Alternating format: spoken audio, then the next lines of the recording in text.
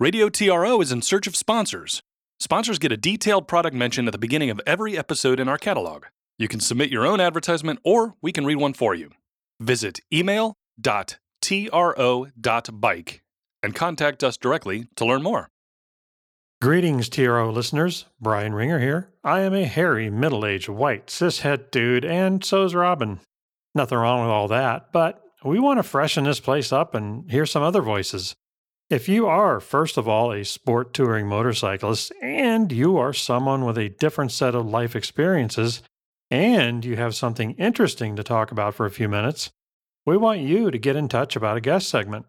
Email podcast@tro.bike or hit the website for other ways to place electronical signals into our brain cavities. Hey everybody, I'm Robin Dean. And I'm Travis Burleson. And this is the Riding Obsession Podcast.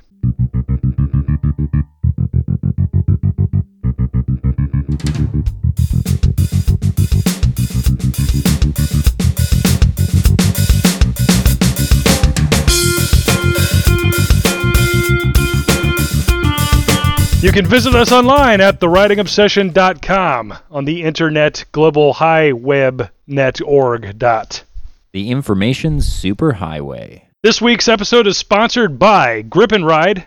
Grip and Ride is an action sports passenger belt. It's basically a set of exterior handles attached to a textile weight belt, which provides both lower back support and passenger security. Learn more about the product at www.grip-n-ride.com. That's gripandride.com. And now, onto the show. It's been a long time, man. It's time for us to actually get into a real rhythm. Yeah, but definitely now that it's almost kind of sort of warm enough to be riding again in the Midwest. So, how was your week? It was good. Well, we met up yesterday on a Wednesday in Waterford, the sort of halfway point between Chicago and Madison. Yeah, not the best start, but at least we got to ride. Yeah, the weather forecast was much more promising than the weather turned out to be. It called for like low 50s and sunshine, and ended up being in the mid 40s with gray, dark skies and a little spit of rain here and there. Did you get rained on the way back home? I just like the littlest spit, like, yeah. Wait, is there? Yep, on my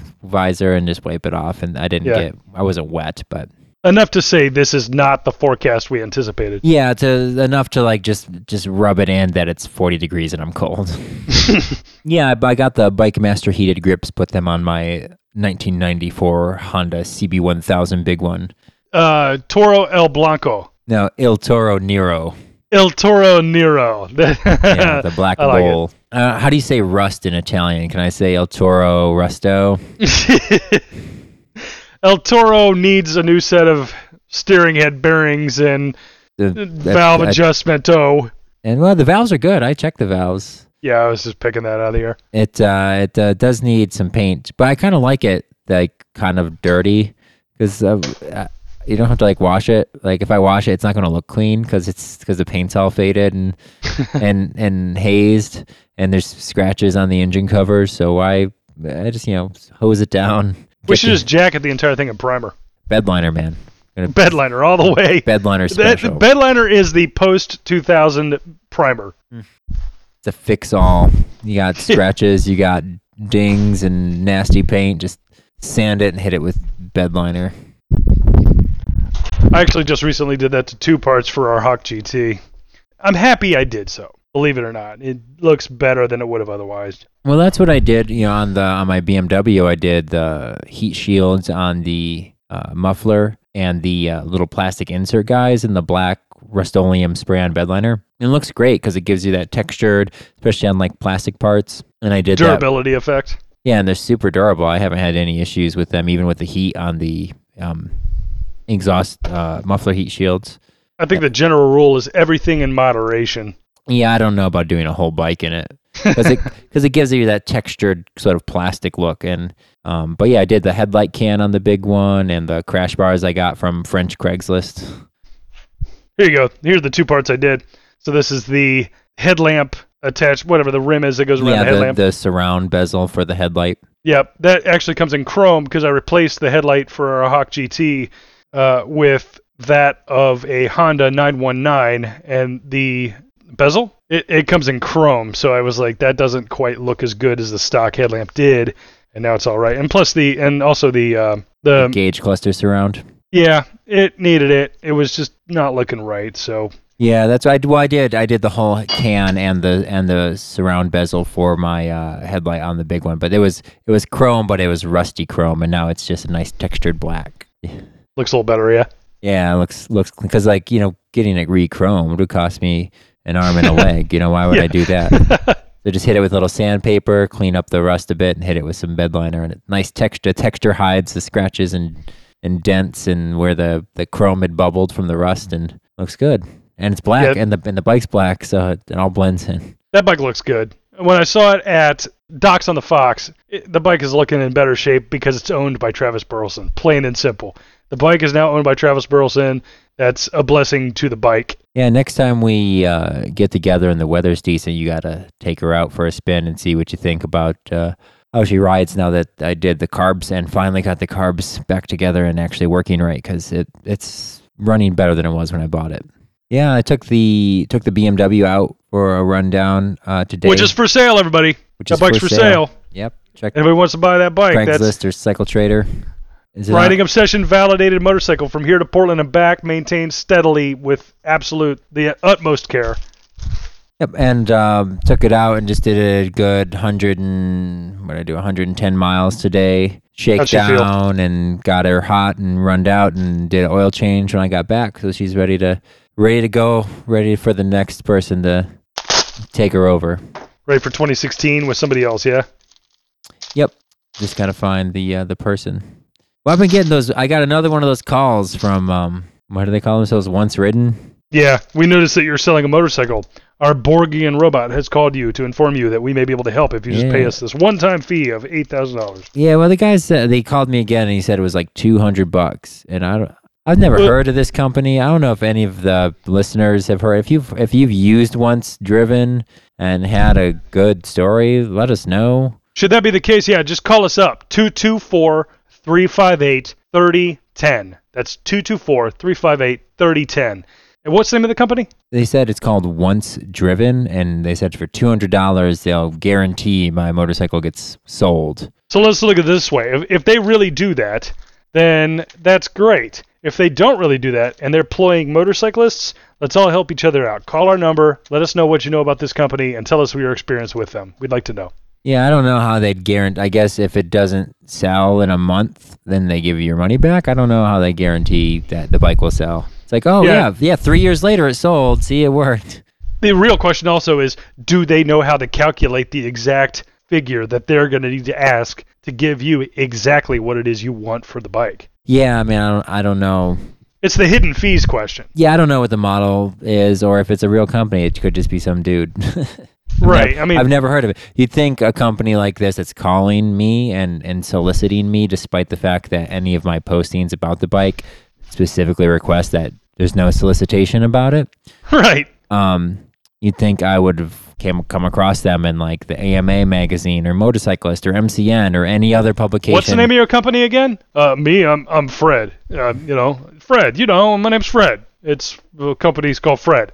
So, you give me a couple $100, I'll sell you a bike for you. What do you want? Yeah, I don't know. I guess I should Google them and see if there's at least a website, Sure. But no harm, no foul. I mean, they contacted you. You owe them nothing yet. It always goes straight to voicemail. Comes through as an unknown number, and usually I don't even, because my cell service is really terrible in my house, so I don't even get the call. I just get the voicemail. How was your week? What'd you do? It was great. I got it on the Bandit both yesterday and today. I rode the entire route today. Got her legs running. She's warmed up. She feels pretty good. I even got out on my wife's scooter just to make sure it was in decent operation. Other than that, I know you remember talking about this. I'm trying to prepare a workout regimen so I can get back in shape. I'm not getting any younger. It used to be easier, so now I'm looking at an already healthy diet. My wife's a great cook. She watches out for me. Though perhaps with less drinking maybe because the winter's over, and then body weight workout, which involves no need for me to have any equipment. It's all just CIA style. Other than that, the Hawk GT is beginning to do everything we'd hoped it would. I love that bike. We should talk about that because I came down there and we took the carbs off. Yeah, man. When you spotted just one simple thing, now that the carburetor jets are in their proper locations. The Hawk GT has mismatched sizes for the carburetor jets, I imagine, because it has a gallop to it. You were saying it's got kind of a ba-dup to so it. it's a different size main jet for the front cylinder versus the rear cylinder. Right, so the genius and go-to faithful mechanic of the previous owner had mismatched those, as well as a couple other things that were not where they needed to be. And as a result, I was wondering why at track day, there I am on the final curve at Autobahn Raceway there in Joliet. I'm gunning it through what is really called a trick curve. If you're riding, I believe, the south track, the final turn before the straightaway, it looks like it's multiple turns. It's one turn. So I'm gunning it. I know this. I'm gunning it. And then here comes fellow author for the site, Joe Nardi, on my outside on Aprilia Shiver, and just no, wait, I'm sorry. He had already sold the Shiver. He had a Dursadoro 1200. 1200? Yeah, Dursadoro 1200 just blazes by me on the outside, and I'm pegging this thing going maybe 65 miles an hour, just ramming the revs as high as they can go, getting all kinds of backfires. So thanks to you spotting that one little mismatched yin-yang effect, the bike is now, it's powerful, man. It's a boss. I say that a lot. The bike just feels like a boss now. It doesn't matter how fast I'm going. Doesn't matter what gear I'm in. If I turn the throttle, it says I'm going to do my best, and then yanks my shoulders out of their sockets, which is great. So, even though it's a belated winter project, we're kicking through all sorts of mods in preparation for long-distance rides. This bike is essentially my wife's sport tourer, at least for 2016. After that, we might look harder like an FZ6. But the plan is to get this thing happy, get it some luggage, get it ready for a long-distance tour, make sure that it's comfortable enough to go around Lake Michigan without failing us. And lo and behold, it's a Honda, and all those things you picked out that I picked out, it's in good shape. There's still the matter of the little Honda 250, though. So my wife's starter bike is a Honda Nighthawk 250, and it's up for sale, by the way. That's up for sale. We'll need to repair it. The flywheel / crankshaft. Basically, it wasn't torqued down properly, and the key for the flywheel marred everything up. And some people told me that I should drill again, and that didn't make any sense to me until yesterday when I realized that I could drill for the flywheel key further in or outside of the shaft itself before filling in the damage section. That's everything I'm up against, man. Other than that, it's just dealing with our puppy Gypsy. Gypsy. The pee machine. The pee machine. She's a pee-pee beast. She's pee-pee pooper. Yeah. Which brings us, okay, so that's your week, that's my week. On to updated site features and developments. I'll make this quick. The navigational overhaul of the site is now complete. It's more well-rounded. It's better balanced for the sport touring mindset or the long distance, be it dirt or paved, doesn't matter. The whole spectrum of the navigation has been taken care of. I keep chipping away at the weather page, which continues to get better and more informative. We've set that up so that it prioritizes daylight conditions. So from sunrise to sunset, where exactly at what time does the high temperature take place? Is that high temperature outside of your comfort zone? If so, divide the day by 3 and then set a beginning section and an end section where you might like to ride, be it in the morning or in the evening. And then lastly, our camping checklist, much more streamlined, way lighter gear, better organized. I used to have stuff like that battery-operated inflatable mattress. Even though it was a single person, even still, that thing was lead. So stuff like that, out the door. That's it. Take it away, Travis. I'm still slogging my way through Zen and the Art. So it's gotten a little bit better. It's still just about, philosophy. That book's work. It's a good book, man. I'm not going to let you tell me otherwise. He got into something that was good. Oh, there was a really great article in the back of MCN. The most recent issue of MCN about, it was just the psychology of riding and why riding makes you happy and how to deal with being either overworked or underworked. If your day-to-day rigmarole is either just way too stimulating and high stress or way understimulating, and how your hobbies kind of help balance that out. And I thought that was a really good article. I'm not sure if you read that. I've not. Was this from the one with the cover of the V-Twins? The cover with the weird French bike on it, I think. I did read that one on an airplane on my way to Vegas for my mother's 75th birthday. But yeah, so there's that. There's me selling the BMW, want to get a dual sport. kind of looking around. It's tough though because I'm looking at the stuff that's for sale now, and it's not necessarily going to be for sale once I sell the BMW and have cash to buy a dual sport. Sure. I'd really like a DR350, but they're a little hard to come by and in demand because they're a great compromise between an underpowered 250 and an overweight 600 650 bike. 650 is not bad. It's just heavy. It's heavy. Okay. Yeah, and the other bike I was looking at a lot was the KLR, the old KLR 250, which the more I look into it, the more interesting it is. It's kickstart only, but it's a 250. Yeah. And I guess it's basically the same architecture as the engine that Kawasaki use in a lot of their quads. Okay. So you can just swap out a lot of those quad parts and get off-road, unregulated performance out of it. You can take off the road emissions cams and put on the off-road cams from a quad. Or I guess you can even you can do a full engine swap or just swap like the jug and the head and some, the piston and stuff and make it like a 300 that they made in a quad, put in a quad bike that was the same basic motor just in like a 300 or a 310. I joke, but all of this sounds very Travis Burlesonian. Well, now that I've taken one engine apart, it's that's a toy engine for you. Oh, and a single cylinder, super easy. Yeah, that'll be nothing. What are you working on there? You got your... At the very moment, what I'm working on is I've got the speedometer. There were some nuts and bolts that had basically come loose, fallen apart, cracked, stripped, shredded, just age basically. And so I've cleaned everything up. And in order to upgrade this bike to LED, a lot of Hondas have running lights up front. Does your CB1000 have running lights up front? Yeah, the CB1000 is running lights. So there's a dual filament bulb in the front signals. And, right. And it runs, and then when you flick it, it turns off one element and flashes the other. Well, there's something to do with the grounding of that. That's how it knows which one is being signaled, is it grounds out. If it grounds out one way, that means the left signal. If it grounds out another way, that means the other. So I don't know how they arrange their circuitry, but I went through the hoops of simply following somebody else's instructions that have panned out very well.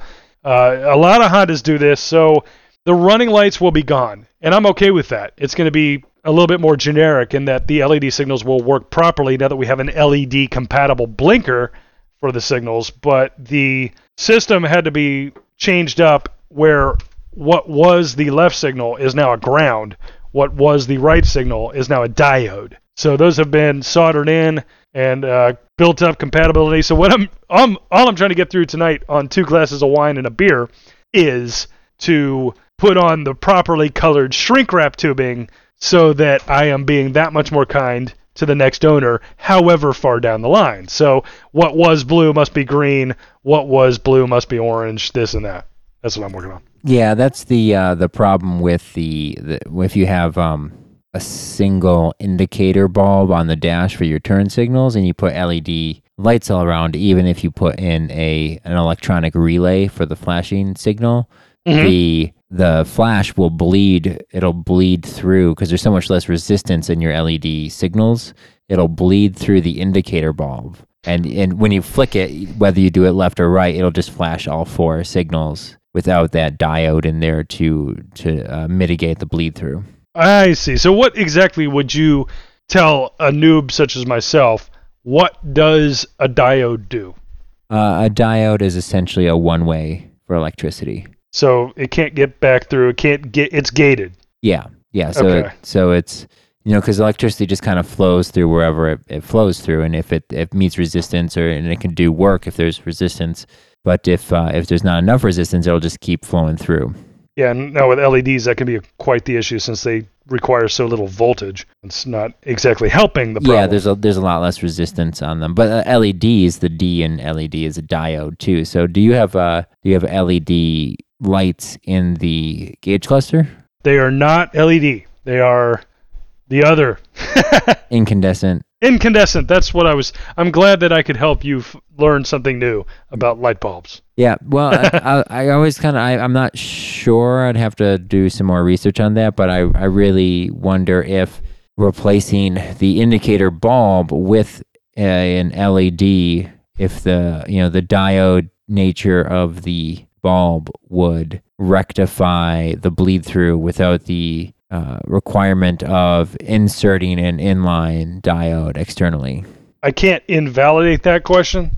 What I can say is that the one guy who was crafty enough to come up with the solution that I am implementing brought in an even more influential person on the forums who knew electrics better enough to say that if you're going to maintain the running lights, you need to do this and that. And he did everything LED. So he actually came up with a separate circuitry system that allows you to have the LED signals and the LED runners and on and on and on. He was the one that everything on his bike is LED, and his circuit diagram was a lot more what Travis just said does not work. Yeah, I mean, like I said, I'm not an electrical engineer. I'm not 100% on that. With the big one, I do have the LED headlight, and then I have LED lighted handguards that are effectively running lights, but I just tied those into the running light circuit that runs into the signals, so that and those are still incandescent bulbs in the actual signal housing itself. So yeah, just with the big one too, I'm at that point of, even though it's going to be my main bike, I guess, if I sell the BMW, it's old and it's ugly, and I don't have to care about it as much. Remember, I was just telling you at the bar yesterday that that bike, it's one of those bikes where, and you know this, you're the one that actually taught me this, is that's one of those bikes where you could pretty much have it until you were dead, and we're not that old. It's just that simple. If you wanted to maintain it, simple as it gets. There was a time when I was worried about my ability to work on the 4-cylinder, the Bandit being a half-fared bike, an air-cooled, oil-cooled, inline parallel 4. It doesn't get much easier than that, That's the way to go. So that's one of those bikes where if you wanted to, you could just stuff it in the corner, and then after you get the bike you want, you could pull that out and just be like, do.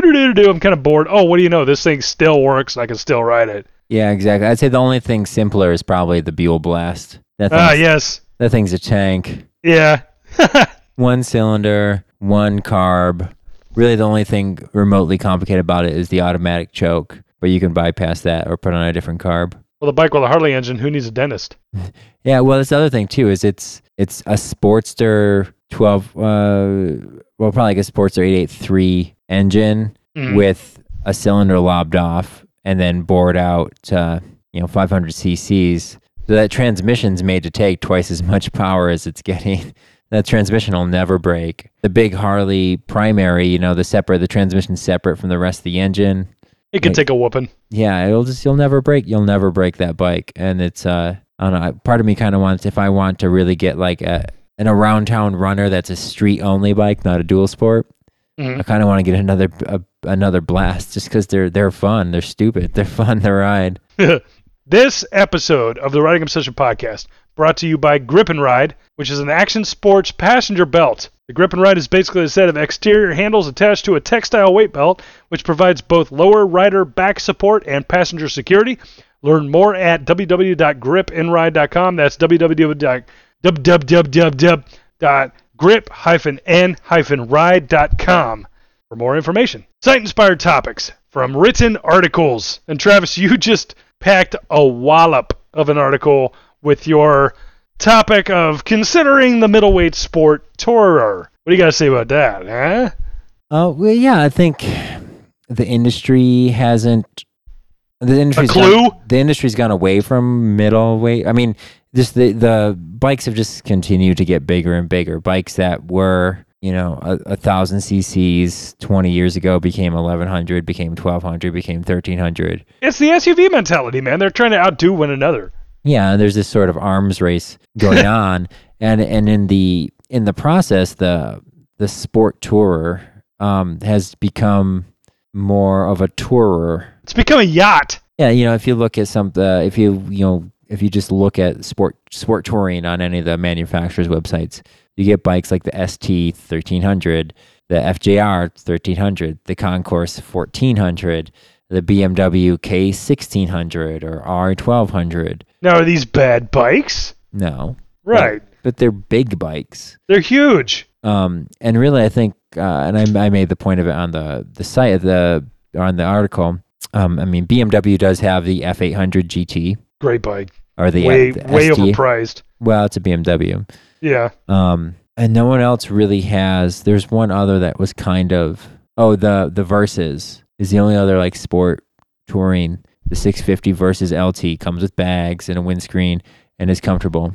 So that's the those are the only bikes really in that over 500, under 1,000 cc segment that are really coming with luggage. And there is like the Ducati Hyper Motard, I think, that comes with kind of bags, but nothing else is really in the segment. Definitely nothing like the ST1300, the FJR that come kitted out fully with hard bags and windshields and a comfortable riding position. So, I don't know if the FJR isn't even all that comfortable from what I've heard. It's beautiful and it handles like a sport bike and it can do the long distance, but the pegs, they're high. If you're even slightly taller than I am, that's your femur is going to be parallel to the ground. So that just leaves, there are mid-sized bikes out there. Kawasaki just came out with a new Z800, but it's kind of a naked bike, unlike the old Z750, which had a half fairing, more like the Bandit. But then there's some fully faired bikes with comfortable riding positions, and that's sort of what we talked about, the Ninja 650, the Yamaha FZ6R as a full fairing, but with a standard riding position. But that's become the norm now, I think. I like the idea of... I never would have said it when I first got my Bandit. I think when I got my Bandit, I thought, I hope someday I can get a real sport tourer. And now I've got my Bandit, which is a pretty proud bike.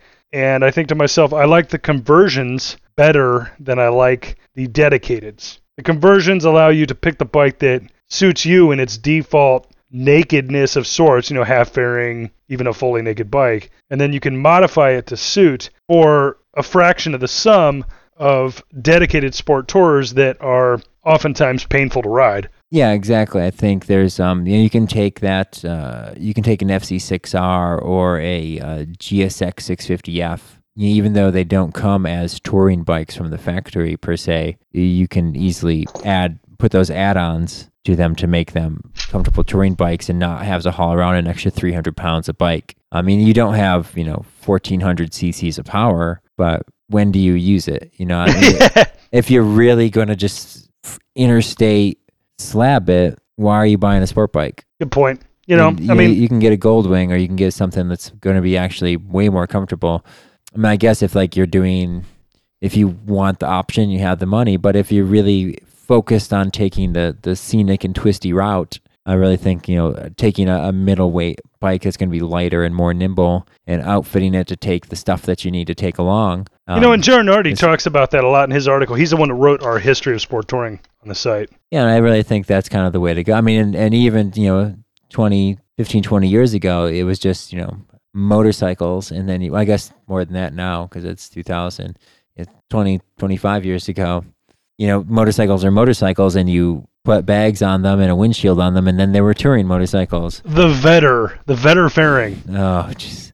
That's a whole different thing, the Vetter Windjammer. But I think that's something to consider. If you want to do sport touring, you don't have to spend $20,000 on a bike that's ready-made as a, quote-unquote sport tourer. You can get a sporty, comfortable bike and add the touring factors to it. Especially, if you start in the used market, or, even then, in these 600, 750, 800 cc bikes are thousands of dollars less than their 1200 cc, 1300 cc displacement counterparts. Not to mention lighter. And then you take that extra money and you put on some aftermarket bags and a windshield, get a seat made, heated grips, and you got a comfy bike that you can actually back out of a parking lot. It's almost like we're taking back hip-hop.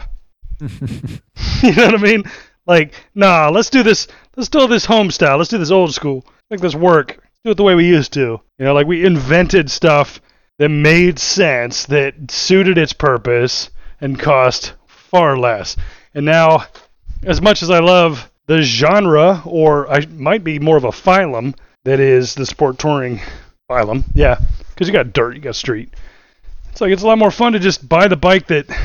You just love the bike for the bike, and then build it into your bike. That's always... I've taken great pride in doing that. Which brings me to one of the things I wrote about, which was the Tracker, an upstart company that provides GPS tracking for anything just about in the entire world, but it just happens to be really good as a low jack for your motorcycle. It's if you have a physical security system such as like the A-Bus locking mechanisms, it's a German company, and the Tracker, which is a pretty cheap, I mean it's affordable, little stick-on low jack system, then yeah, I mean you really have better security then than otherwise. There are other low jack systems that cost $150 some odd. This thing I think costs between $20 and $50 depending on which one you get. Comes in black, blue, rose gold, different colors, all that stuff. Things about the size of a $50. It's just one way to reliably secure your bike in case anything should ever happen to it. I know that living in Chicago, every now and then I get a little bit worried about my motorcycle depending on where I parked it. Luckily, I had a garage, and then I worried about the garage getting broken into, on and on and on and on. So this is one solution I came up with that I kind of like. I'm going to order one, see if I can get them to send us a few. Once again, for this podcast, we've had no listener questions. So I'm going to put this out there. This is a podcast. We record it. If you ask us the question, we will research it. We will come up with the most logical, sensible answer. We will weigh it against one another's opinions. We'll come up with a conclusion, and we will discuss it for you online with credit to you for having asked it. All you have to do is call 224-358-3010. 224-358-3010. And if you know us personally, don't call that number. Is there also an email someone can send a question to, Robin? Podcast at theridingobsession.com on the interglobal webnet. I'm going to go ahead and sip this beer again.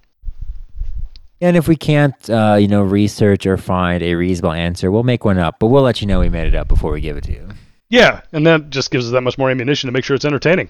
Now, as for this episode's route planning, I'll tell you something. I just need advice. Where will my wife and I travel to this year? We go on an annual trip. So last year, my wife and I, we rode south into Tennessee, and then that took us through Kentucky. We ended up in North Carolina, rode the Blue Ridge Parkway all the way north, and had an astoundingly good time. So now it's just a matter of where do we want to go this year? Now, Travis isn't going to get to go with me on this May trip, but he does plan on going with me to the Ozarks, which will be fantastic. I'm sure he will never experience anything that good. He's never seen anything like that. So the question becomes, Where am I going? So here's what we've looked at. We've looked at Colorado, but I had to warn Margaret Dean, also an author for the site. She writes for the site too. She just wrote about the Grip and Ride, and that's going to be posted soon. She and I talked about Colorado, which I've told her about what you and I experienced. We had to go through, you had to go to Des Moines. You had to end up in Kearney. It took 3 days. There's a lot of flat between here and there. There's a ton of flat. There's a ton of stink. So you basically ride, what did we say? You rode to the silo where you made a right, then you rode to the next silo, you made another left.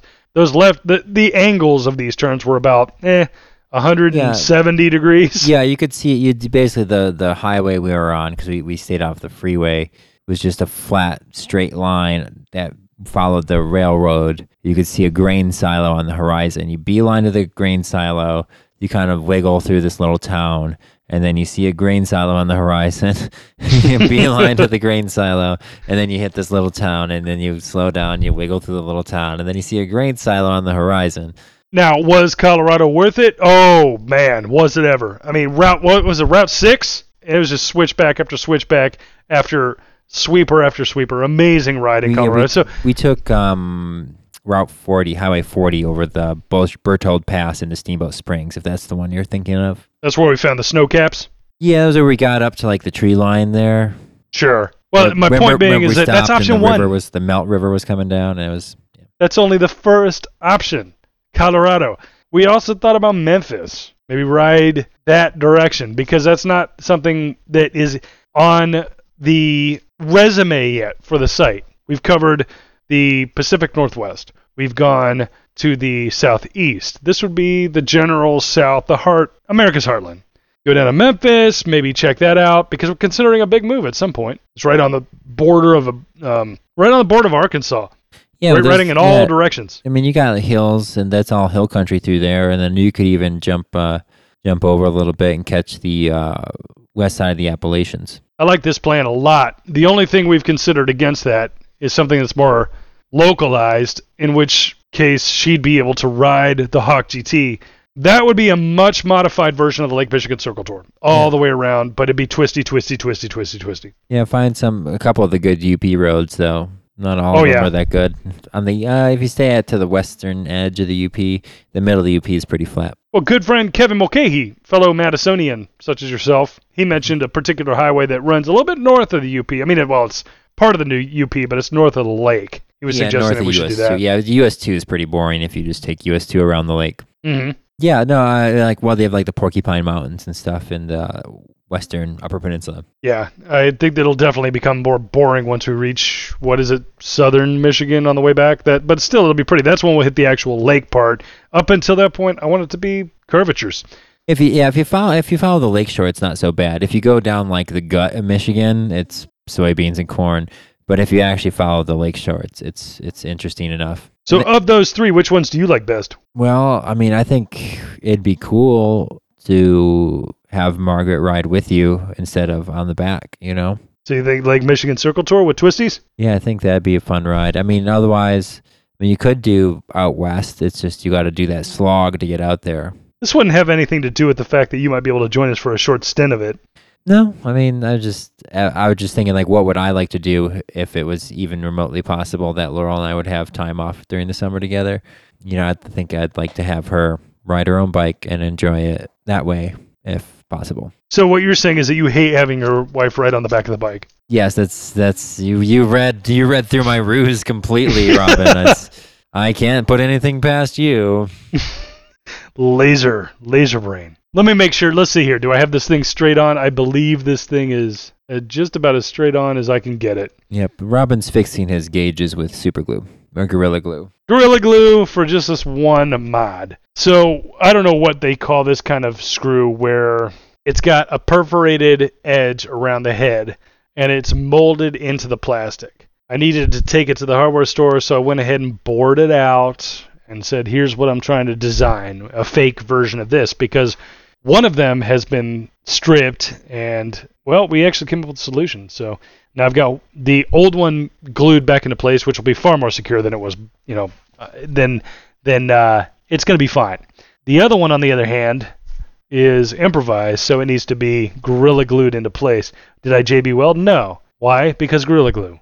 These don't get any torque. They take cap nuts, and all they do is they hold the cluster together. I'm not worried about it. And you shouldn't be either, sir. You know why? Because beer. And what beer? Oh, you're drinking the Edmund Fitz? Is that the stuff that I bought when I was there, or did you get another? I've got another one. And that brings us to our closing remarks and final sponsorship message. This episode of the Riding Obsession podcast was brought to you by Grip and Ride. Grip and Ride.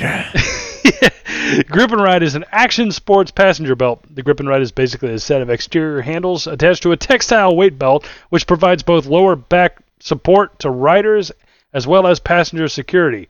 Learn more at www.grip-n-ride.com. Grip and Ride. So closing remarks, this has been a great podcast. It's good to get back on our feet. We should probably do this every week. We're trying to shoot for every Wednesday.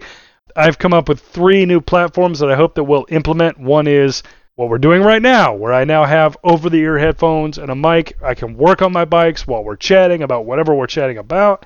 Another option that I hope we'll put to use is riding to Waterford, which is sort of the halfway point between Madison and where I'm at. Mine's a little bit longer just in terms of twistiness. Mine's longer. Yours is longer in terms of miles. I made mine longer because of finding something interesting to ride.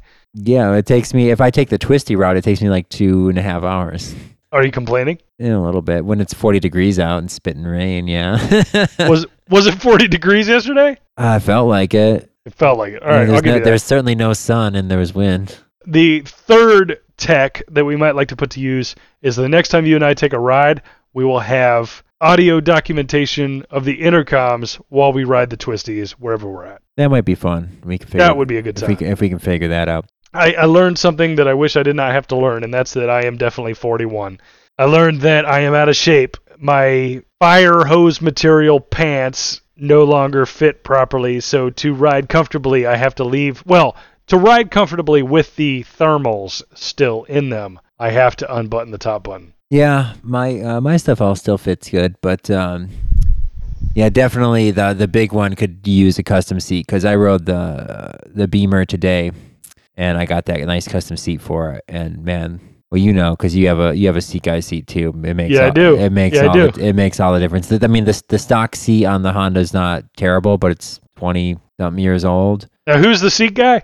John Revilla, the seat guy at the John seat guy, Revilla. theseatguy.com. Doesn't he have a website? Yeah, so now he owes us $50 a man, or Yeah. at least a good case of beer. Yeah, or like maybe he'll do my Honda seat for $150. Yeah. Probably not. Anyway, yep, that's about it. Very good. Don't underestimate stretching before the season starts. You think you gotta you spend time in the garage getting the bike ready, get yourself ready because it'll make a difference. So this has been the Riding Obsession podcast. For the ridingobsession.com, I'm Robin Dean. I'm Travis Burleson. Safe travels, everyone.